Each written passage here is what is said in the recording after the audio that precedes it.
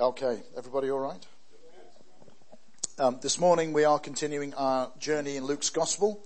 We're in Luke chapter 2, and I'm going to read in a moment from verse 39. Luke chapter 2 and at verse 39.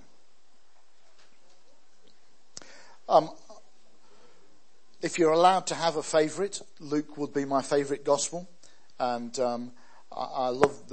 I like the way he writes. I like the way he kind of pushes it all out and works it all out in the book of Acts. I like the way that it's practical. I like the way that it calls to us to engage in the business of the kingdom. Hello?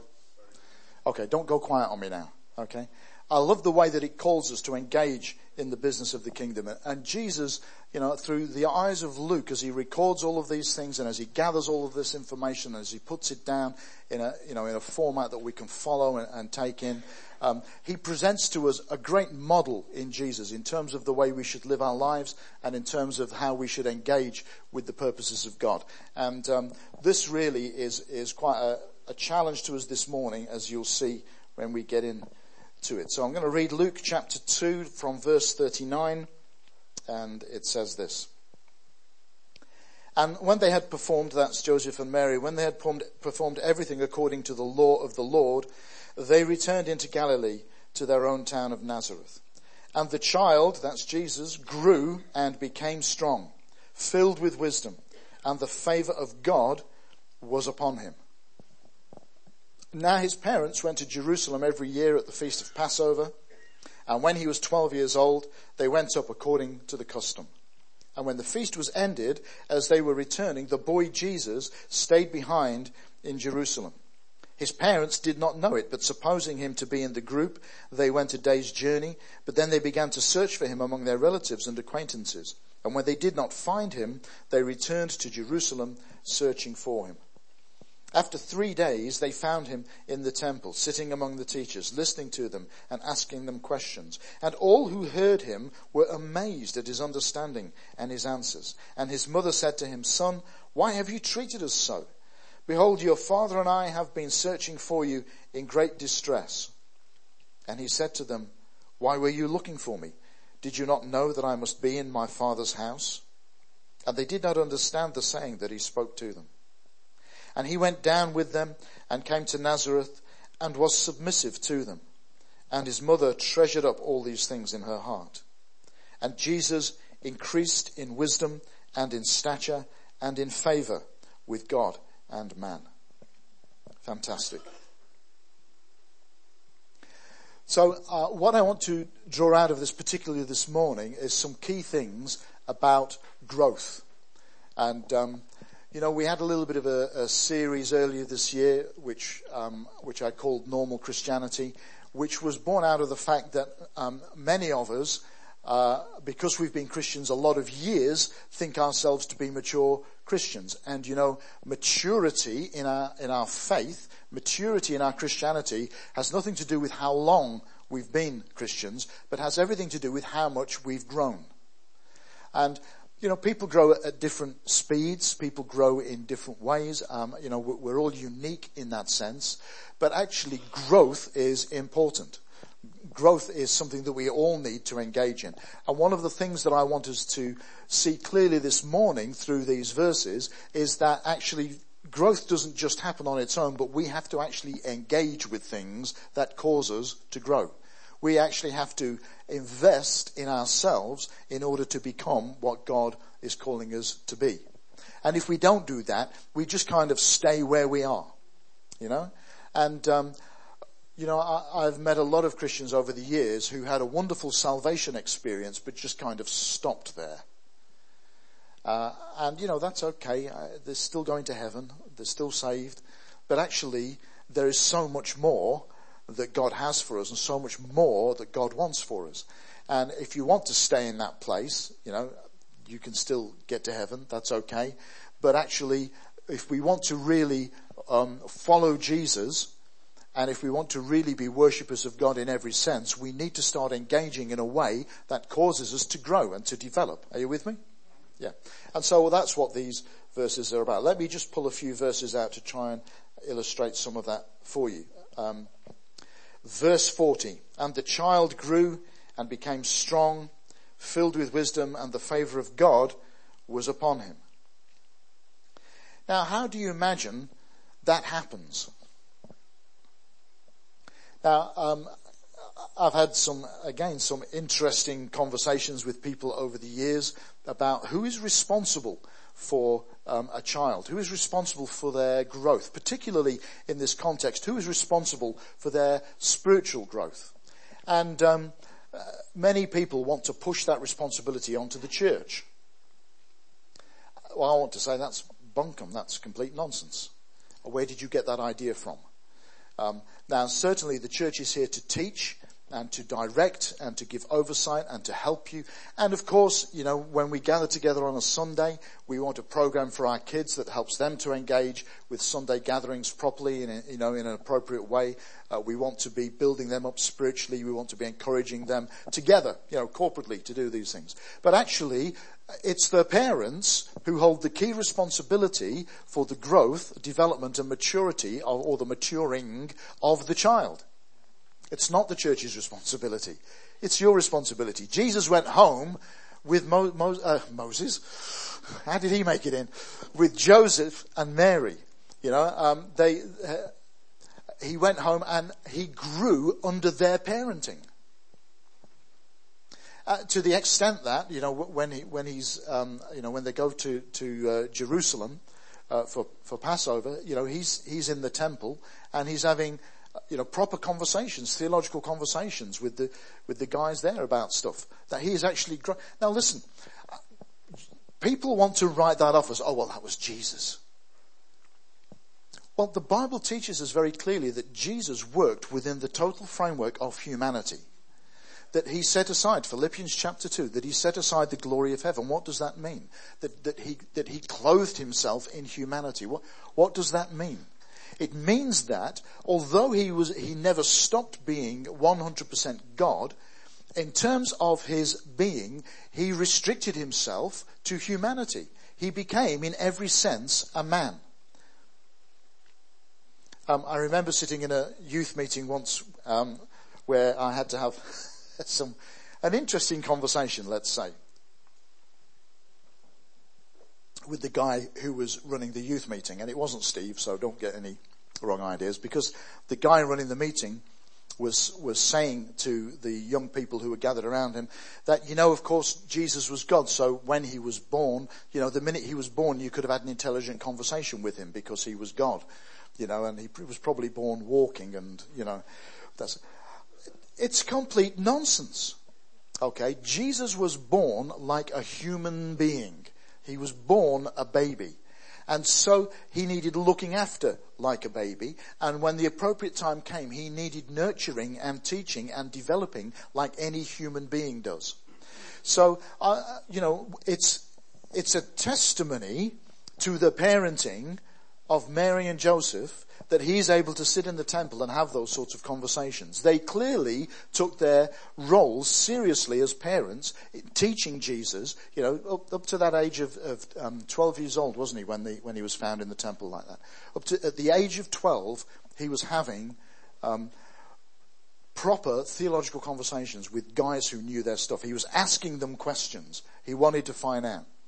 That is a testimony to the parenting of Mary and Joseph. There are some people I correspond with again on Facebook, just to put this into another context for you. And I was reading something that Zoe had written about her daughter, whose name escapes me. But she was saying that, over the events of this weekend, Zoe, seeing the events in Paris on the TV, went and found Mummy to tell Mummy about them. But she asked this question. She said, Mummy, why is it that this week there have been bombings in Baghdad, there have been bombings in Beirut, and we haven't heard anything at all about them, but now there's a bombing in Paris and it's just completely occupied all the TV space? And Zoe had to have a conversation with her about that, and kind of help her to understand some of that. But she's 7 years old. Hello? She's 7 years old. And she's already having intelligent conversations about what's going on in the world. And I sent a message to Zoe saying that is a testimony to good parenting. You know, that she already at the age of 7 has got some sort of proper grasp of some of the issues. You know, not that she's ready for mastermind or anything. All right, but already she's on that journey of understanding and dealing with the issues of life. Now, understand the balance in this, because you can, if your entire process in this is to teach a child to be brilliant, rob them of their childhood. And we don't want to do that either. All right, so good parenting includes both. It includes helping your child as they grow to enjoy the things of childhood. But it also must include input into their lives to help them to grow and develop spiritually and mentally. Yes? And that's not my responsibility, that's your responsibility for your kids. And we will do things here to support you in that, but actually, this is the biblical pattern. And it says that as he grew and became strong and filled with wisdom, the favor of God was upon him. I wonder, so the question that I had in my head when I read that earlier in the week was, I wonder how you could tell. How do you know that the favor of God is on somebody?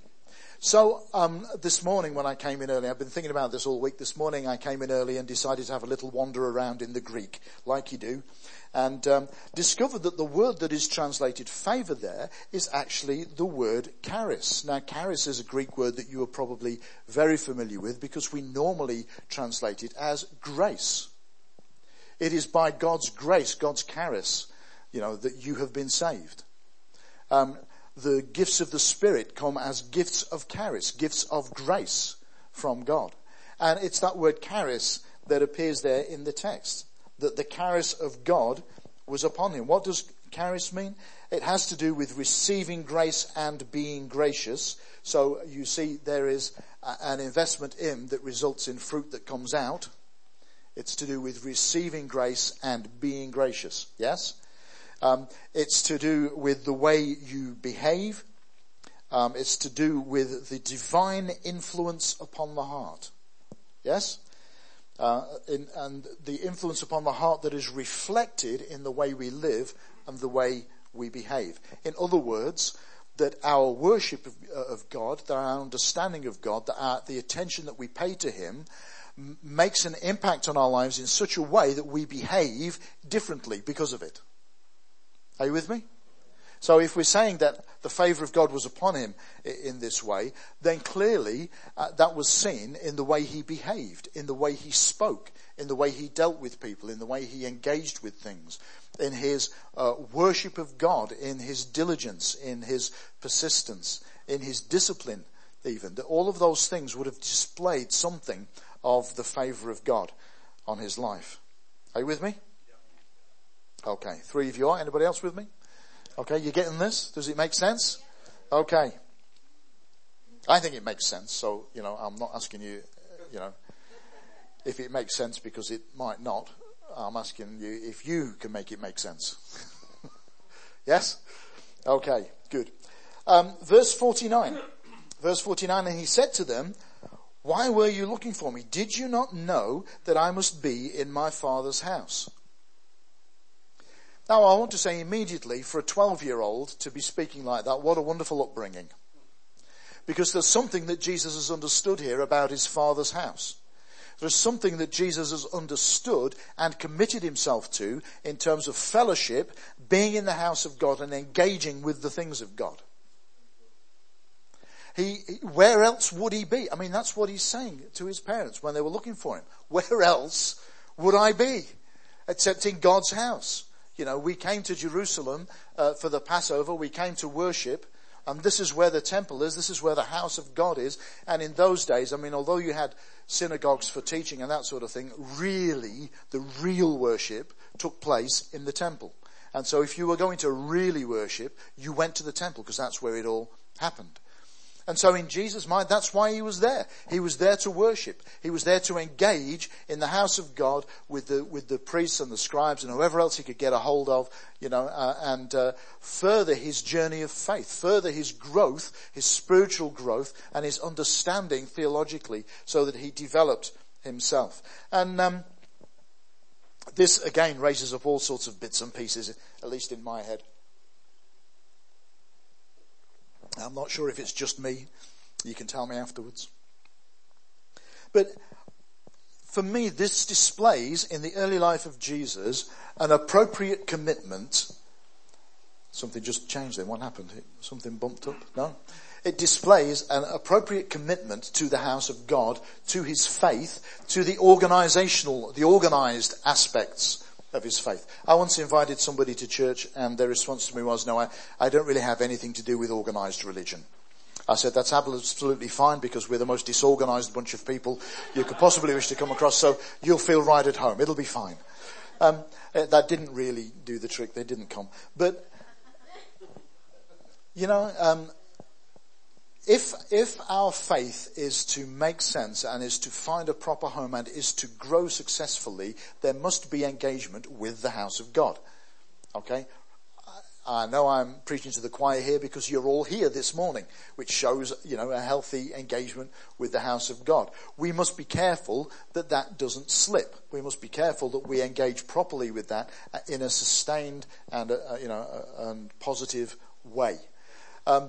I remember in my very early years as a Christian, and I mean right at the beginning of my journey of faith, a wise old bloke, I'm pretty sure it was Pastor Barry, I don't remember, but a wise, very old bloke, don't tell him I said that, said to me, Dave, on this journey of faith, he said, what I want you to know is this, that being at church and having fellowship is vitally important.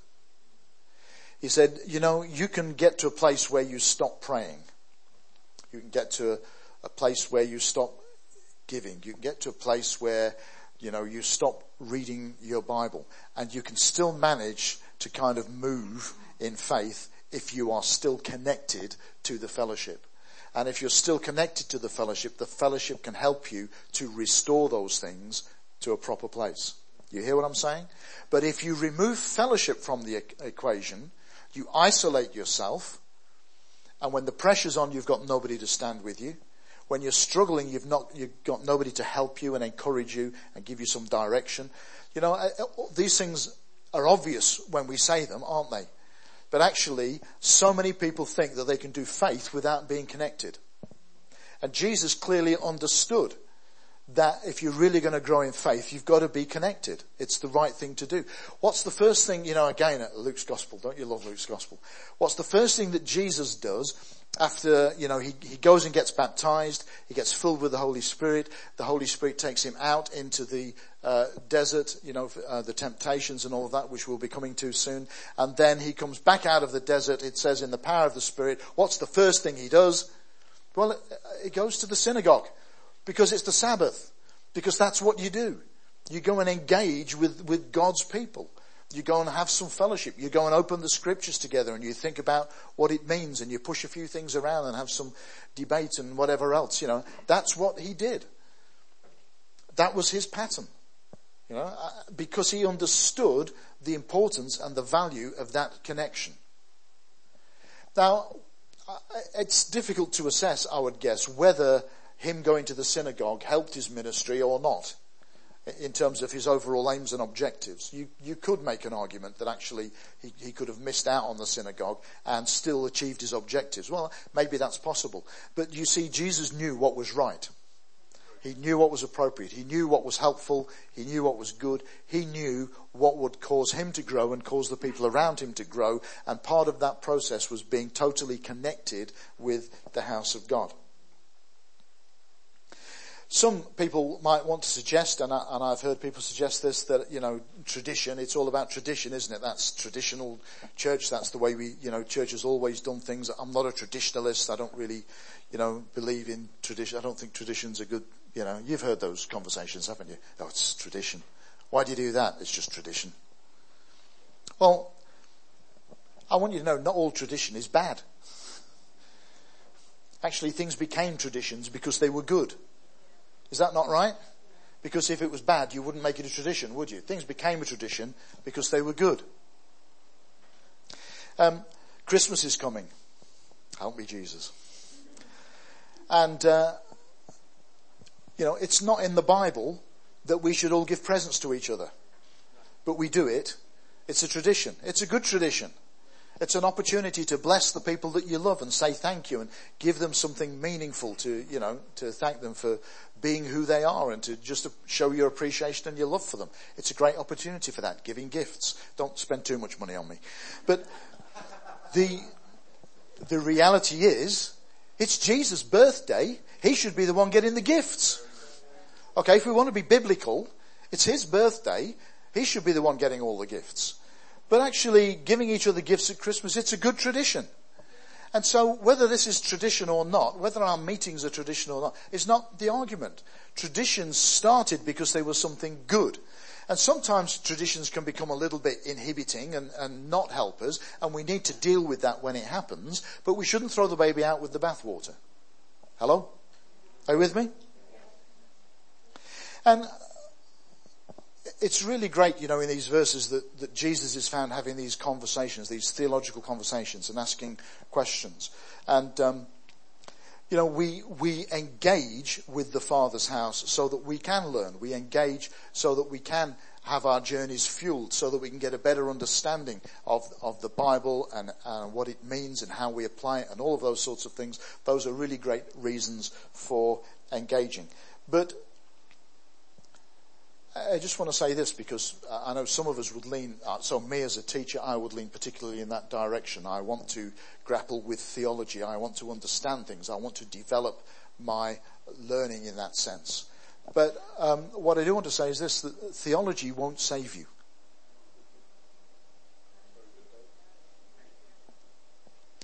You can get, if you want to, you can get theology from a book. You can sit at home, you can read it. You can be the best read person in the universe and still not be saved. Salvation comes through revelation. The Holy Spirit reveals to you the predicament that you're in, and then he reveals to you the solution to the predicament, and then he gives you the faith so that you can be saved. Hello? Theology is not going to save you. But theology is important to build a proper foundation for living. If we don't understand what the Bible says, what it means to us today and how we should apply it in our lives, then we're just in a situation where, the Bible says we're just, tossed about on the waves, or we're blown about by the winds. In other words, whatever wind picks us up will carry us to where it wants to carry us, and that'll be that. If we do not intentionally build a foundation for our lives. Do you understand what I'm saying? And notice the emphasis on intentionally. Okay? That you and I need to engage with the scriptures and understand what they're saying to us and learn to apply them in our lives day by day. That takes some intention. It takes some work. Yes? And we must engage with that. And Jesus, clearly, that is part of the source of his growth. That he's on a journey of learning to understand the scriptures. He's found where? In the temple. What's he doing? He's having a theological conversation. Why is he doing that? So that he can grow in his understanding of God, which helps him to grow then, therefore, in his relationship with God, so that he can understand what God wants from him and then go out and start to put that into practice. Are you there? Okay, we're doing all right. Just one thing about theology while I'm on that, because just out of a few conversations again that I've had recently, let me introduce you to a phrase that I have used a lot. I picked it up from a couple of people, and I've used a lot over the years. There is this condition in Christianity which is called majoring on minors. In other words, we take things which, I'm not saying they're not important, but they're not as important as some other things, but we make them the most important thing. And it starts to consume our lives, and it messes us up. Hello? And interestingly, these minors that people major on usually tend to be either at the beginning or the end. We're either totally obsessed with Genesis and creation and how it all happened and, is a day really 24 hours or is it just a period of time? Or, aren't the first few verses of Genesis, isn't it written as poetry? Does that mean it didn't really happen? We get consumed with all of those arguments. Or at the other end, it's like, Jesus is coming back, but first of all, there's got to be 1,000 days of this, then there's got to be a week of that, then there's got to be 12 hours of this, and then 6 minutes of this, and 32 seconds of that, and maybe a few more days here, there, just for good measure. It all gets really, really ridiculous. Ridiculous. Now, knowing where we've come from is important. Knowing where we're going is important. The problem is that we get so consumed with these things that we forget about the bit in the middle. And the bit in the middle is vitally important, because that's where you and I find God and grow in God. And that needs to become the thing that we major on. And let's not lose the discussions about, Genesis and Revelation. Let's have those discussions. Let's debate that. Let's do all that. But let's not let that take over the important bit in the middle. Are you with me? Okay. Joy's waving at me, so I know I'm doing well. Thank you, Joy. Okay. Third thing, and this is my last thing, Luke 2:52. This is a pivotal verse. This is really important. In fact, it's so important, John Andrews wrote a really great book on it called 2:52.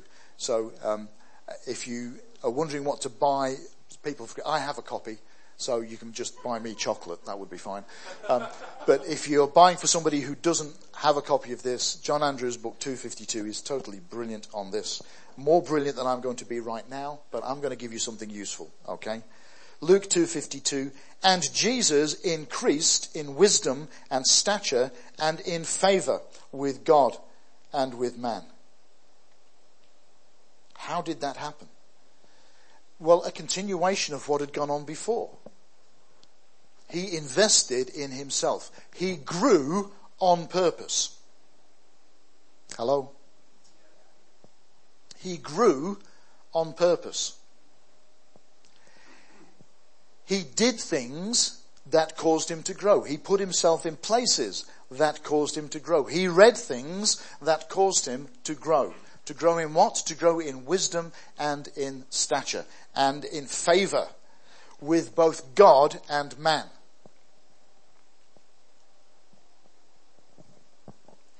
What does that look like for us, investing in ourselves?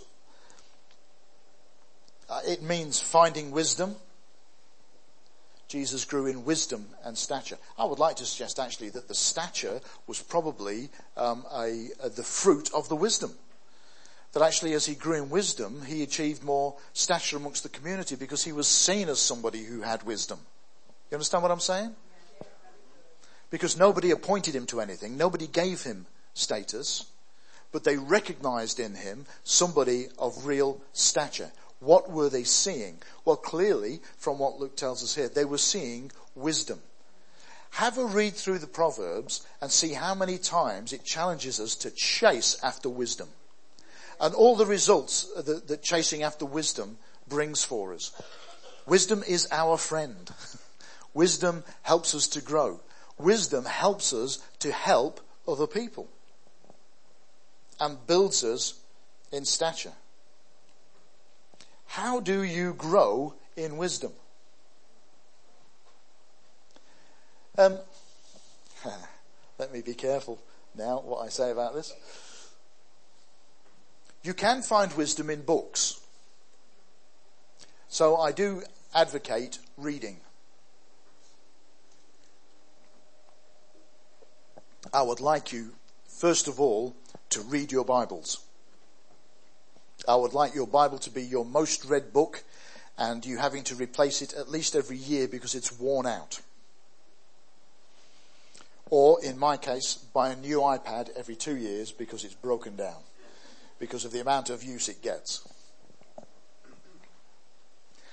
The Bible is our primary source of understanding. Now, I know that for many of us there's challenges in reading our Bibles because some of the stuff is difficult to interpret into a modern context. That's why you have people like me. Okay? It's my job on a Sunday to help you with some of those things and put them into the modern context so that you can understand how it works. But I also want you to know that God is just as capable of speaking to you on a daily basis through the scriptures and imparting wisdom to you through them. Even, and this really, this hurts me to say this, as a teacher, even sometimes when you take things out of context. God help us. Even sometimes when you read things and you take it out of context, God can still speak to you. How about that? Okay? That's just incredible. You can sit at home without any theological training, read your Bible, and God will speak to you. And you will gain wisdom. And hopefully, if you start to put that wisdom into practice, you will gain stature. So, reading, that's a really good thing. But I think it goes further than that. So, we've already mentioned, the corporate gatherings, the things we do together. Sunday mornings, vitally important that we come together to worship God, and vitally important that we gather around His Word together so that those among us who have a gift for teaching exercise their gift, and you see things a bit clearer, or you go a bit deeper, or you find a different perspective. Yes, are you with me?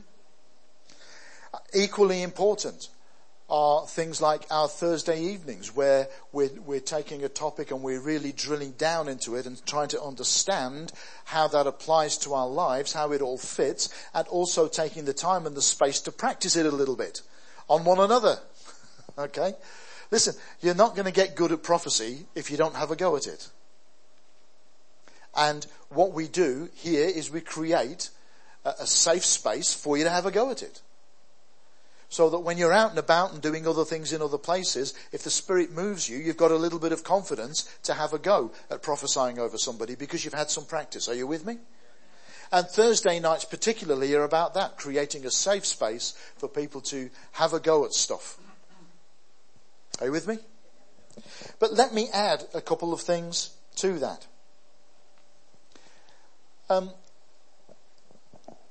There are a wealth of books and study courses and distance learning courses that you can engage in to help you develop in your understanding and out of that in your faith.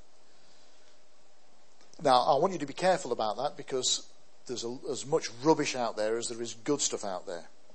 And it's very important also that you don't get focused on just one author. Okay? I'm having an interesting conversation with somebody about the minute who has become obsessed with one author.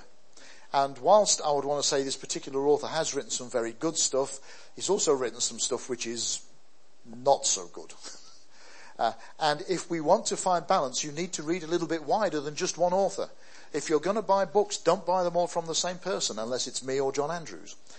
Okay? If you're going to buy books, have a look around and, ask. Okay, I'll be happy to recommend, if you've got a subject you want to study, I will be happy to recommend 2 or 3 books on the subject that will help you because they will give some different perspectives and help you to find a balanced view. Are you with me? Distance learning courses, if it's a good Bible college, and I do highly recommend Mattersea, they have some great distance learning courses, are designed to help you to process things for yourself. They're designed to put the tools in your hands so that you can look at the scriptures and work it out pretty much for yourself. Maybe you need some reference books. That's always a good thing. Just check into the Greek a little bit, look at the background, look at the context, understand a little bit of the history behind it, those sorts of things. That's always good. But a distance learning course will help you to do that effectively so that you can actually become a craftsman in the Word of God. You can actually learn some real skills to actually unpack it and be able to communicate it to other people. So reading is good. But the thing I want to finish with on the end here is this. It says about Jesus that when he went back home with Joseph and Mary, that he was submissive to them. In other words, that he made himself accountable to them. Now that just blows your mind to begin with, doesn't it? That the Son of God, that God incarnate, God himself, goes home with a pair of human beings who, whilst they're really great people, they're not academic geniuses, they're not theologians, they're just really, godly people. And the Son of God, God incarnate, is submissive to them. He allows Mary and Joseph to watch over him, to speak into his life, to teach him, to mold him, to develop him, to help him to grow. Yes? Now, you need somebody in your life who will do that with you. You need a mentor. Or, there's different phrases, different words for it in different, settings. Spiritual advisors, spiritual directors sometimes. A mentor. Somebody who you talk to who is perhaps, a rung or even two rungs up the ladder from you. They don't have to be, a professor in a Bible college somewhere, but just somebody who's a bit further on in the journey, who understands you and where you're at and what's going on, who can speak directly into your life and say, okay, listen, you're doing really well here, but actually this area needs a bit of work. These things are very difficult for you to do for yourself. Somebody from the outside looking into your life, has a much better chance of spotting these things and helping you to grow. Mentors are vitally important. Are you with me? I have mentors. Next year I will be 60. Good response. Good response. Next year I'll be 60. In February I will have been a Christian for 42 years. Or is it 43? It might be 43. So I have all that journey behind me. I have 6 years of formal study at a Bible college. I have 2 degrees in theology. I have more books than probably the rest of you put together, on theology, the Bible, the walk of faith, working out our Christianity, all of those sorts of things. I have, perhaps Mike might have a few more than me, but certainly if you take Mike out of the picture, certainly the rest of you put together. And most of which I've actually read, which is even better, isn't it? I know a lot of people have books on their shelves and never read them. Okay? What I'm trying to say to you is this, that for nearly 43 years now, I have been working on this. I have been investing in myself. I have taken responsibility for developing and growing in faith and in understanding. And I want you to know this, I still have mentors. I still have people who will sit me down and challenge me and ask me questions and sometimes tell me I shouldn't do something, sometimes tell me I should do something. I have people who I sit down with and do that with on a regular basis. Why? Because that is vitally important. That I have somebody who I have built relationship with, who understands me, who knows what I'm like, who knows what my strengths are, who knows what my weaknesses are, to engage with me and say things like, Dave, have you considered this? Because actually, if you continue the way you're going, you're in for a fall. Do you get what I'm saying?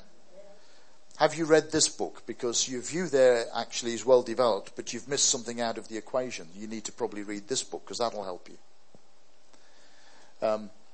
How are you going to deal with that problem? How are you going to deal with this person? Sometimes having a mentor is flipping hard work. Do you know, John Pettifer is one of my mentors. He's our he plays an apostolic role over this church. He's been very much a father to me over these last 11 years. He's a really great guy. I love him to bits. I've worked very hard at forging a deep relationship with him so that he knows me well enough to say things to me that I need to hear. Yes? And sometimes that's painful. Because when I go to John and sit down with him in one of my sessions with him and I say to him, somebody left the church, the first thing he says to me is, what did you do wrong? And you sit there and you think, oh, ouch. Now listen, I'm quite convinced that a lot of the time I didn't do anything wrong. There are quite clearly some times where I might have done something wrong and probably did do something wrong that in the end caused somebody to leave. All right, so I'm not kind of that far up myself that I don't think I walk on water or something. I'm not. But actually, even in situations where people have left for all the wrong reasons, and it's clearly not my fault, John always asks me that question. What did you do wrong? I want to tell you, it hurts. It's painful. Because I have to reflect on myself and think, oh, did I do something wrong? Did I handle this right? Did I say the wrong thing? Did I do something at the wrong time? And I understand I'm only human. I don't spend hours beating myself up over it, but it can be painful. We, last Sunday evening, some of us were at a leadership development seminar, and actually it was John Pettifer who was one of the panel at the end answering questions. And one of the things that he said, I can't remember what the question was, but the answer really stuck in my head. What do you expect God to say to you when you get to heaven? What's the most important thing in life? What's the most important thing God is going to address? And John Pettifer sat there and he smiled and he said, I think the first thing God will say to me is, how is your wife? Here's a guy who's been in church ministry for lots and lots of years, looks after lots of churches, a leader of leaders, and the first question he expects to get asked when he gets to heaven is, how is your wife? Well, you need a mentor to start putting questions like that into your life, because you can get so consumed with what is my ministry, what is my calling, God, all these grand things that we like to talk about, what's your vision, all of these sorts of things, and miss the really important stuff. How is your wife? Are you looking after her properly? Is she flourishing? Are you resourcing her? Are you protecting her? Are you helping her to grow? And of course, ladies, by extension, I guess the first question God will ask you is, how's your husband? And then the next question is probably, how are your kids?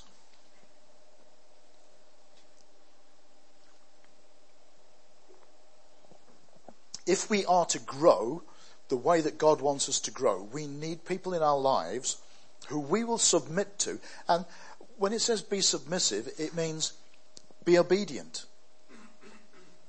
In other words, if Joseph and Mary told Jesus to do something, he did it. Who is there in your life who gets to do that? Because I'm telling you, if there's nobody, you're in trouble. If there's nobody in your life who gets to say no to you, you're in trouble. You need that.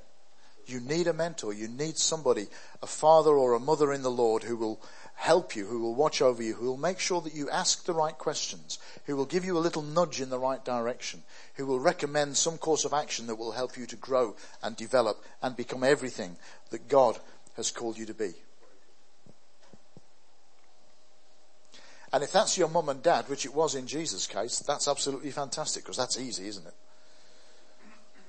But it probably isn't your mum and dad if you've been on the journey a while. It could be. It's not an age thing. It's not a relationship thing in terms of family relationships. It's a spiritual thing. It's a spiritual connection. It's a spiritual father or mother, a mentor, somebody who will help you to become everything that God has called you to be. And every one of us needs somebody like that in our lives. And most of us probably need more than one. I have 2 or 3.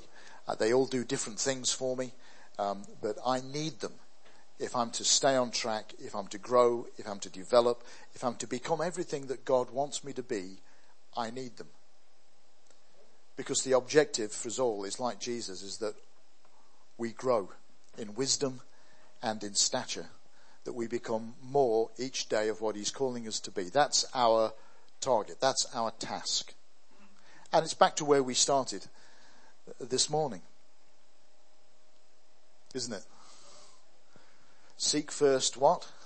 The kingdom of God and his righteousness. And then if we do that, God's promise is all these things will be added to you. In other words, all of these other things that we stress about will actually find their place, and God will sort them out because we are focused on him and following him.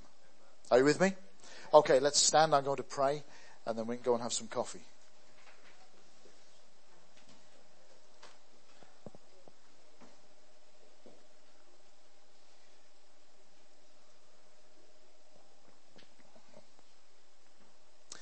Father God, I pray that you would, just as we stand focused on you, send your Holy Spirit amongst us to just touch our lives afresh, to bring revelation, to take some of that word this morning, whichever bit we need to take, and sow it into our hearts and minds in order that as we go from here, it will not lose it, but we'll live our lives according to it.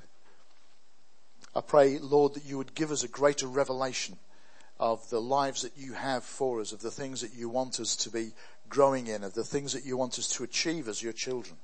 The magnificence of that, the depth and the breadth of it. Father, I pray this morning that you would, as you touch us with your Holy Spirit, that you would empower us afresh. So we recognize, Lord, that our strength is in you. And so we ask you, Holy Spirit, come and fill us afresh and strengthen us, fill us with life and strengthen us in order that we will be good followers over these coming days and weeks and months and years. We need you, and we know that we can't do this on our own. So I just pray, Holy Spirit, fill us afresh in Jesus' name. And now I pray that the Lord would bless you, that he would do you good in more ways than you can count, that he would keep you, that he would keep you safe and strong and focused and on the journey that he's called you to, that he would draw close to you, that you would feel and that you would recognize the touch of his hand on your life, that you would feel the warmth of his breath as he speaks blessing over you, that you would feel the firmness of the rock underneath your feet, and that he would grant you favor, that he would open doors that are closed, that he would make a way where there isn't a way, that he would confound the wisdom of the wise and give you the right word in the right time, and that he would cause you to succeed because he loves you, because he has called you, because he has a great plan for you. I pray you be blessed in Jesus' name. Amen. Amen.